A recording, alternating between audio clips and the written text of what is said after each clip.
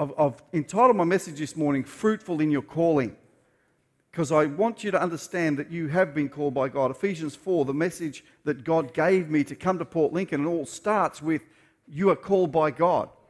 And you need to understand that as soon as you take a breath in your life, you're called by God for a purpose. The problem is many times people live their life searching for something, but they're never finding God. Hopefully this morning's message will connect in your situation, help things be clear. So the context of my message begins with, God has given you life. So poke someone and say, are you alive? Because if they are, God gave them a few live bodies here. God gave them that life. So the question that comes from that, what does God require of that life? That's a good question to ask ourselves. What does God require from the life that He's given me? And that, I think, is the most important question we need to have an answer for. So, as our theme has been for the year, if you're catching up on that, our theme this year is being fruitful in every part of our life. And so, fruitful in your calling is an important thing that we need to get right. So, to live fruitful in God's call, we've got to remember this rule. It's God's call. I'm not going to explain all that. But to be fruitful in God's call, it starts with understanding that it's God's call. It's His way that He wants us to follow. So I want to demystify this. God has the right to make the call. If you didn't understand my last sentence, what that interprets as is God has the right to make the call. Often, our struggle with this thing we call the call of God rests on this. We don't want to lay down our cause. We don't want to lay down our plans. We don't want to lay down the things that we are so comfortable living with, or the things we want to live with. And we think, but there's so many times people think, well, I'm not going to follow God because that means I have to give up. That's a really, really minuscule perspective to have, because when God looks at your life, He wants to give into you more than you could ever imagine. That's much more outweighs, not good English, not a good sentence, but it outweighs anything that you think that you have to lay down or give up. So for those of you who are Christians, any Christians here today, believers in Jesus Christ, there's 2 or 3, thank you. These are some things that get in the way of God's call even in our lives. When we use terms like my friends, so we say, my friends are here, that's why I go to this church. That can get in the way of the call of God. Oh, my family, my property, my business, my ministry. Yeah, that's a strange one. But even these are, lump them all together, they're enemies to the call of God upon your life. How can that work? Because we can become so loyal to things and people and the ministry that we forget the call of God, that always wants to propel us forward and onward into better and bigger things. I just had a revelation this week in my own experience that God's preparing me now for the next. And I don't know what the next is, but I think all the little things that I deal with every day here as a pastor of a church is putting things together, because God's saying, I'm thinking of the future. I'm thinking of the next phase of your life, the next phase of ministry. Now who knows what that will be? But I want to be ready when the door opens. I step straight in, not going, oh, gee, I didn't prepare myself. Oh, boy, I wish I had done that course. I could have done that.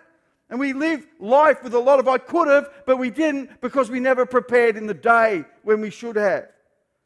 Who's ready for some scripture here? So we will use our Bible. It's a nice thing to do from time to time. John chapter 15, verse 4. It says, remain in me, and I will remain in you. This is a promise from Jesus. For a branch cannot produce fruit if it is severed from the vine, and you cannot be fruitful unless you remain in me. That scripture starts with a promise of God's or Jesus' commitment to you. Just leave that up there for a sec. So I'm going to give you 3 ways to help you get to grips with your call in God and stay fruitful and to remain in Him. Who's interested? Okay. For the others who aren't, you can go home. Now have a coffee. have a coffee on me. We should have some lounges over there set up so you can just go straight to them. But we haven't, so you can stay here and listen. So 3 ways to help you get to grips with your call in God. I'll give you the 3 points and then we'll look at each one separately. Number 1, God likes to see increase. That's what God is all about, increase. Number 2 is God likes to see intimacy. That means connection. It means friendship. It means a communication. I've used that word intimacy. We've sort of maybe taken that a little bit extreme in some ways, but it's about having a friendship knowledge of each other. So we know God in a very special, personal way. That's what I want it to mean this morning. And the third thing, God likes to see involvement. God wants to see us involved in the world in which we live. The church shouldn't be this place that, well, we just, the world is okay if we just sing our songs and listen to preaching here on a Sunday and do our own thing. Just don't interfere with anything else out there. But that's not what the church is called to do. The church is called to be the salt and light to the world that brings a difference, that brings a sweetness, that brings a purpose to the world. That's just not what we can see, feel, and touch, but it's a spiritual purpose that the church has to function in. So we'll look at number 1, increase. Over the past while, I've been planting native trees around our yard. And most of them die because I'm not a very good gardener. I go to the nursery every year and buy a pile of trees and plant them all out. Last year I didn't do it. I refused. I go and buy all these plants and put them all in the ground, think, oh, they're awesome, and go back and, oh, that one's dead. That one didn't make it. That one's needs life support. I'm not a very good gardener. But I found a little wattle seedling, a little baby one. Can you call them that? Little baby tree? It was about 3 leaves. It was so small. It was like smaller than my hand. 3 little leaves poking up out of the ground. And you know when you see something like that and you kind of feel sorry for it, your heart goes out. This thing's wild sown. It came up by itself. So you kind of feel a sense of loyalty to you poor little struggling thing. And it was deformed. Poor little thing had a deformity. It was like its trunk, if you could call it that, was just a tiny little stick. Really, it was laying flat along the ground. This poor little guy. But I thought I'm gonna transplant this little wattle tree thing, little seedling, and put it where I want it. So I dug around it carefully and transplanted it to a spot where I thought if you grow here, it'll make a nice screen on our property. So I moved it there, and what I did is really carefully I staked it up so the bent without breaking it was really challenging. You sort of just bent it a little bit up and tied it up with some stakes so that it would grow straight. Now I didn't even know if this would work or not. Because my other experience of taking plants out of a pot and putting them in the ground, they always die. So it must be a trick so they get you to buy more. But I planted it somewhere else. I planted it where I wanted a tree to be. Get that? I put a tree guard around it and staked it. And I sort of directed it carefully without breaking it. But now that tree, I'd love to say it's huge, but it's about this high. And it's covered in leaves. And you would never know now looking at it that the trunk of that tree ever had a bend. It's straight. And there's no sign of, well, where did that bend used to be? It's straightened up. You would never have believed that how it used to look. Now, get this in the right context. That's one smart tree. That's one clever tree. Now, your potential is not limited to how you started, but on how much you let Jesus have of you. You need to get that little statement and maybe take a photo of it. I'm still living in an old world where I see things and I think, I have to write that down. And you see all the young people just pull out their phones. Where's my phone? But I'll declare that over you. Your potential is not limited to how you started, but on how much you let Jesus have you. 2 Corinthians 9:10 says, "For God is the one who provides seed for the farmer." You're the farmer. "And then bread to eat. In the same way, he'll provide and increase your resources and then produce a great harvest of generosity in you." That scripture is all about increase. It's all about God's purpose in you, in being in your life, is that you increase. And you ought to want to honor God and say, well, God, I want to increase too. Getting in line with God's purpose means that you're going to say, well, God, I want to increase like what you want me to. So to live fruitful in God's call, to be fruitful in God's call, you must remember it's God's call. That's the foundation of all that we're talking about. So you won't be fruitful living horizontal. That means laying that way, sideways. Laying along the ground, you've got to start training for vertical living. You've got to start training yourself for vertical living because you won't be fruitful living horizontal. In a vineyard, you know what a vineyard is? Thank you. In a vineyard, there are lots of posts and wires. If you've ever seen one, there's lots of posts and wires. And the grapevines are tied to the wires, and they call that training the vines. It's a great play of words here for me this morning. But the vines are trained to the wires. So, left to itself, a grapevine would lie along the ground searching for something to climb. If you just put a grapevine in the ground, a little stick, you leave it in the ground, it apparently just will grow. But if there's nothing to grow up onto, it'll just lay all over the ground. And then all the grapes that might grow on that, they're just going to get trampled on. They're just going to get stepped on. They're just not going to be easy to harvest. It'll be a waste. It'll be a big mess.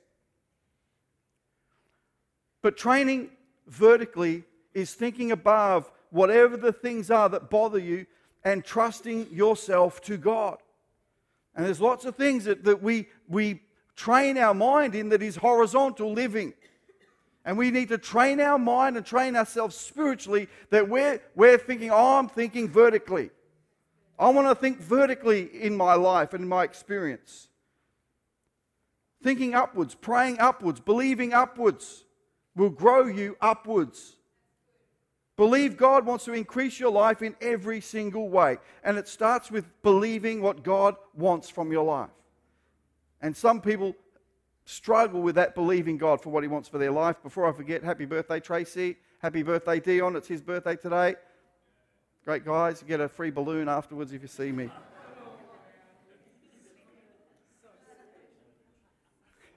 Pauline, quickly get some balloons. Number 2, intimacy. We are God's vineyard. In God's vineyard, it has order, it has structure, and when you train yourself to it, you become fruitful in it. You become a fruitful part of it. If we want to waste all our fruit, be happy living, lying along the ground. Getting close to Jesus is a possible thing, and it's a powerful thing in your life. And it's not something that is so hard to deal with. It's not something that, well, God, maybe He doesn't like me. Maybe God's too far away and too mysterious. You know what? God isn't that mysterious because He's given us a whole manual, a whole book that explains everything about how He is, how He works, how He operates. It's called your Bible. The more you know this, the more you'll know Jesus. And it's not all that difficult. But you've got to train yourself vertically. But getting intimacy with Jesus. Jeremiah 10 verse 23 says, I know, Lord, and I don't know why that my computer does this. It'll just shrink words and I can't make them bigger. I know, Lord, that our lives are not our own. We are not able to plan our own course. We've got to have a trust in what God's plan is. I think the battle we have is when we don't trust God's plan, and so we think, well, God, you can't give me anything good, so I've got to go my own way and make my own way forward. So the things that are plausible, that are attractive to our comfort, often work contrary to the call and plans of God. So when you're thinking, well, what's going to be the easy plan?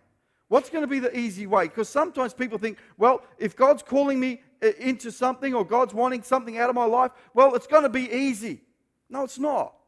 So we think, what's the easiest path? What's the easy way to go? Because I'm going to search for that, because that must be God's way. Whatever way is the easy way, then that's it. You know, it's not. Sometimes the things that God calls us into, we've got to hurt our way through sometimes. We've got to carry a burden sometimes, and we can see it can be almost like nothing's ever going to change. But to be fruitful in God's call, we've got to remember it's God's call. It's very exciting when Jesus begins to draw someone aside. And if you're a smart tree, you'll take every opportunity to get close to Jesus. You'll take every opportunity to not miss a moment where you can be close to God. That can look like you're taking time with just you and your Bible. I can't get past how important it is for you to know your Bible. Because every step along the way in your life, you can find a way to go. Every major decision I've made, to take a job, not take a job, to get married or not get married, to go into ministries of various types, they've all been, God's always directed me through a word from the Bible. It's amazing what the Bible can tell you if you search for the word in there. It can also look like you just want to linger in the presence of God. Sometimes, I think worship and coming together, worship is really, really important when we come together as believers to worship together, because it opens out spiritually for something God wants to deposit.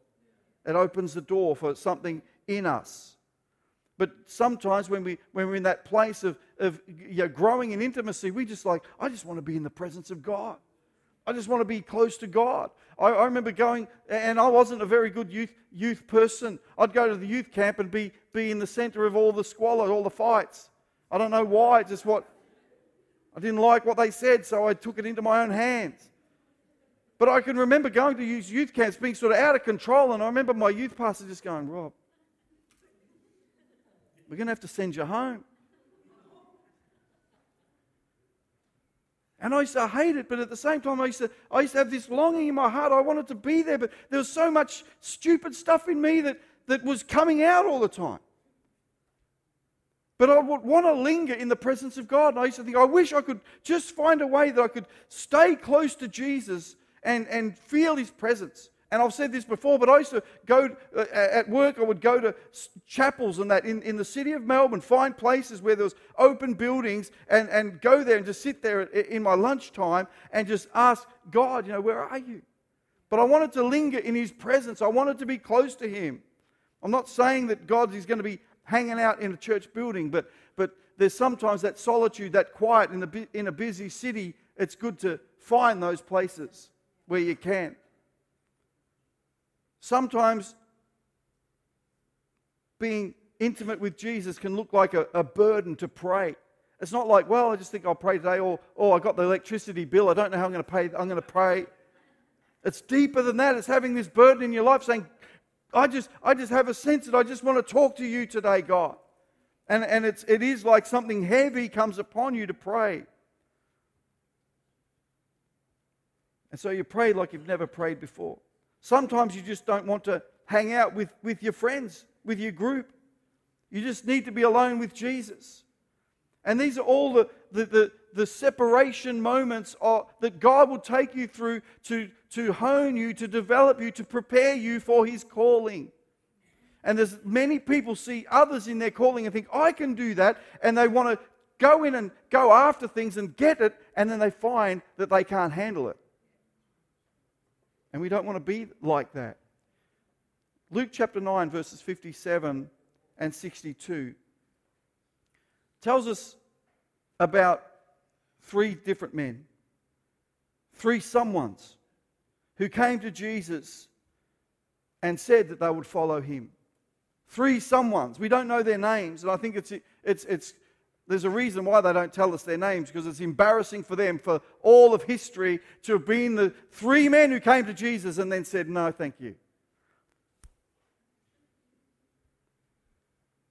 So they don't tell us their names. That's what I think anyway. One guy came to Jesus, the first someone. He says, train me, Jesus. He says, I'll follow you, Jesus. And so Jesus says to him, to the first guy, he says, I'll follow you wherever you go. And Jesus tells him, but you won't have anywhere to live, basically. Because Jesus says, well, the Son of Man, he's got nowhere to lay his head, doesn't have a home. And basically he's telling this guy, he's saying, well, you won't have anywhere. If you follow me and go anywhere with me, you're not going to have anywhere. So that changed his mind. Person number 2 just calls him another. It's good, glad they didn't use his name. It says another person said to Jesus, or Jesus actually said to him, come follow me. Here's a personal invitation. Wouldn't you love it when you get the personal invitation? You ever turned up at a party but you didn't have a real invitation? You just thought, well, you knew it was on and turned up. It's called gate crashing. But this guy's got a personal invitation and Jesus says to him, come follow me. And yet this guy finds an excuse and changed his mind. It's incredible. Person number 3, another, said, Lord, I'll follow you. But again, he found an excuse and changed his mind. Now, if you look up yourself, you look up Luke chapter 9 and you look at their excuses. So I don't want you to misrepresent anything I say. So you read it for yourself and you see those sensible, plausible excuses they came from, and Jesus says, it's no excuse. And so we have that opportunity all the time to have a junction moment with God, and we say, oh, what's it mean? Oh, no, thank you. These guys were in the presence of Jesus and still found a way to make an excuse and change their mind. You know the most amazing thing? As it was then, so it is now. People just don't see what Jesus is offering. As it was then, these people didn't see what Jesus was offering. And they thought, what's that mean? I need to leave my father? Oh no, I need to bury him first. He's old. What's it mean? I need to leave my house behind? But I've just spent $100 on a new letterbox, a Ned Kelly letterbox. It's really cool. Sorry, Jesus. They find these things and change their mind. Just don't see what Jesus is offering. And we say to ourselves, Jesus, I'll follow you in the heat of church. Jesus, I'll follow you at the youth camp. It was awesome. Love the presence of God at youth camp. Jesus, I'll give you my all. Just don't ask me to pick anyone up for youth next week. And so we change our mind. Poke somebody gently and say, how did I not see that? How did I not see the call of God? How did I not see what He's really offering? How did I not see the plan that He has for me? How did I not see the increase that He's planning for me? How did I not see? And I know that just like me, I'm just like all the rest of us. There's so many times in life I look back and I think, how did I not see the plan of God? Why was I so stubborn? Why did I not go after that? Why did I not go for that place of intimacy with the Lord? Intimacy with Jesus trains our life for the better. Intimacy with Jesus trains our life for increase. So this is what we need to say. Train me, Lord. Train me in, Lord. Now is good with me. Here is good with me. And however you want to is good with me. Here I am, God. Use me. You need to screenshot that, people. I don't see any things out. I know you want to take photos of me, but take photos of that.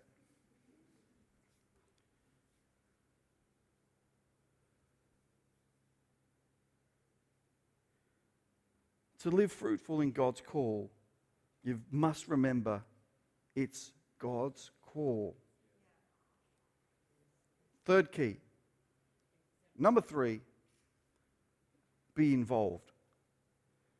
John chapter 15, verse 4 and 5 tells us this. Remain in me, and I'll remain in you. For a branch cannot produce fruit if it is severed from the vine, and you cannot be fruitful unless you remain in me. The church is Jesus' body. And the best fruitful place that you need to find yourself is in a good church where you're connected in, where you're nourished in that house. Where you're nourished, you can flourish. That's not even in my notes. That's just an amazing bit of inspiration. But I want to give you some examples of the power of involvement, the power of connection, the power of unity, the power of commitment. Well, that's a swear word, but the power of being bonded together with others. So you want to see that? I'll show you right now. First of all, prayer takes off and anything can happen when you are connected, when you are involved with other believers. I'll give you an example of that. The day of Pentecost, Acts chapter 2, it says all the believers were gathered together, all in one place praying. They were praying together, having a prayer meeting. And I want to tell you, church, Sunday mornings, 9 o'clock, come to our prayer meetings because we're going to start having Pentecostal prayer meetings here in this church, 9 a.m. every Sunday.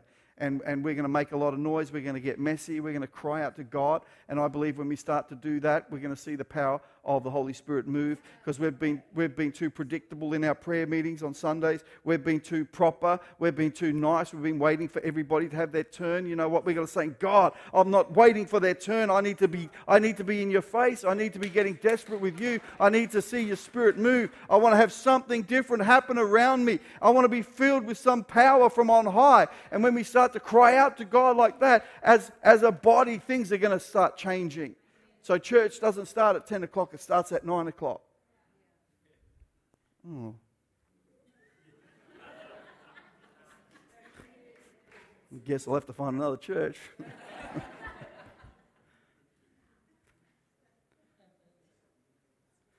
And it says, they were praying when suddenly there was a sound like a roaring of a mighty wind, and everyone present was filled with the Holy Spirit. And we see the launch of the church with 5,000 people come to know Jesus Christ that day because of an encounter with God, of desperate people saying, we're going to pray together, we're going to believe together, we're going to be asking God for something to happen. And God poured out the Holy Spirit. See, that's the type of unity I long to see in the church.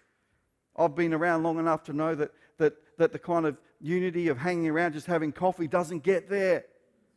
We can have unity and we can have coffee, we can have lots of coffee, we can have every kind of coffee, but that doesn't bring the power of God into our situation. The Holy Spirit is searching for those who desire a move of God higher than anything else. But we'll get with other believers and say, you know what, the same thing you see, the same thing I want to see. And that's the kind of connection God wants in His church, is to see people on the same page, desiring the same things to happen. So you've got to watch what you get involved in, what you involve yourself in, what you connect yourself to, so you can get involved in all the wrong debates and find ourselves asking questions that really don't matter and telling everybody, because you can't help it. So when you're connected to the wrong things, the wrong loyalties in your life, you'll find other people in the same church and you'll be talking about the same things as if they really matter, but they actually don't. So if you're thinking of leaving here, because we've got a black ceiling, the Tumby Bay Church where people used to go to, they've got black walls, so snookered.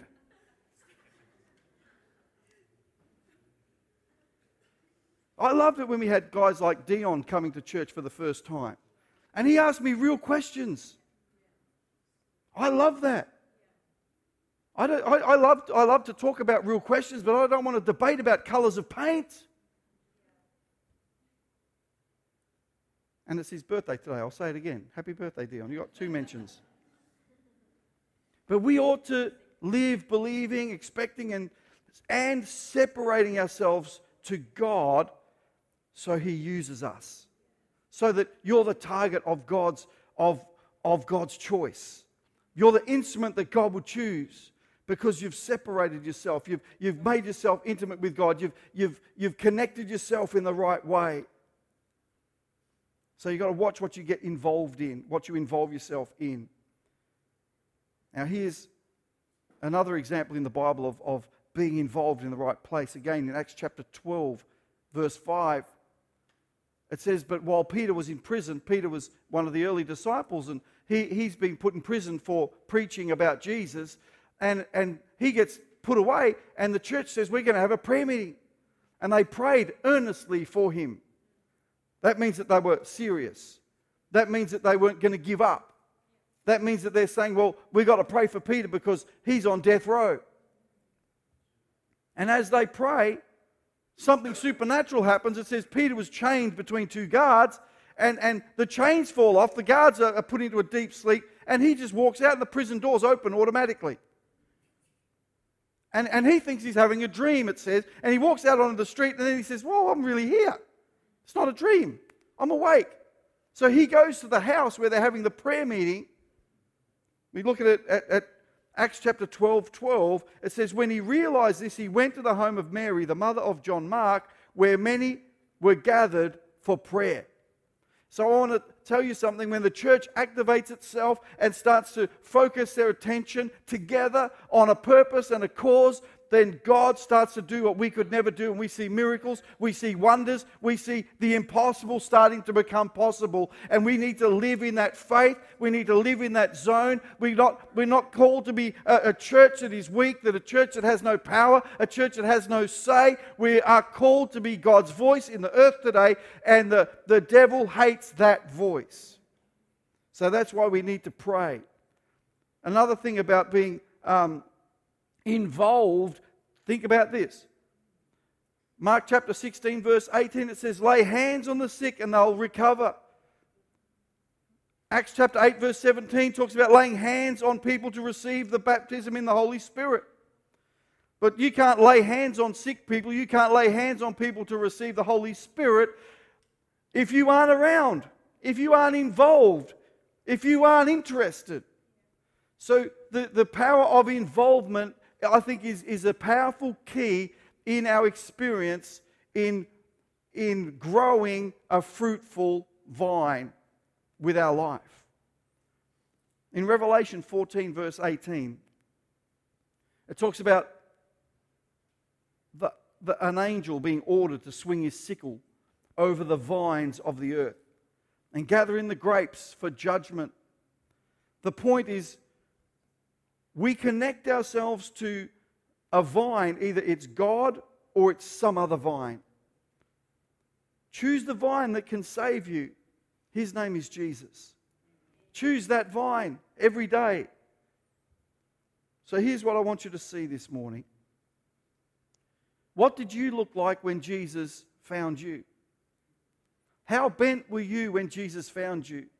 How small were you when Jesus found you? I'm talking to mature Christians here this morning. Where were you when Jesus found you? Because when we deal with God's call, it's God's call. And you might think, but I was just so bent out of shape.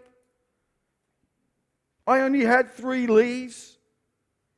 But somewhere along life, Jesus saw the potential and dug you out of that place and said, I want to place you over here. I'm going to put you here so that you can grow better. I'm going to put you here because you have a better purpose here.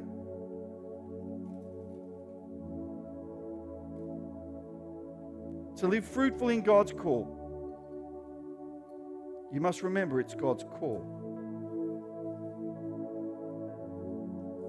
It's not until you let Jesus pick you up and transplant you and straighten you that you begin to stand out among the trees. And God wants you to stand out. God wants you to be a fruitful tree, a straight tree. In Luke chapter 24, verse 17, the Gospel of Luke, Jesus promised anyone forgiveness of our sins for all who repent, who all to turn to God. Say, Jesus, you can have me. You can transplant me. So today you can be born again right now. and have your sins forgiven. Why don't we have a moment, just everyone just bow their heads and give, I guess, a little bit of privacy to people who may need to make that decision.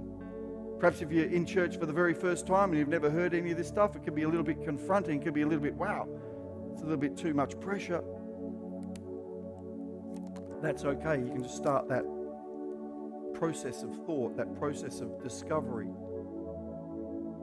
But perhaps you're here this morning and you're thinking, well, I'd like to make my life right with Jesus. If you can just slip your hand up, and I'd love to pray with you this morning and ask that Jesus become your Lord and Savior. Transplant you to a better place. I see that hand. Thank you. You can put that hand down. Thank you, Jesus. Let's just pray right now. Pray this prayer after me. We're going to pray it together for this lady who's just given her life to Jesus. Lord Jesus, I give you my life. I thank you that you died to forgive me of my sins. Transplant me, Lord. Put me where you want me. Help me increase. Help me be involved. Jesus, you have my life. Amen.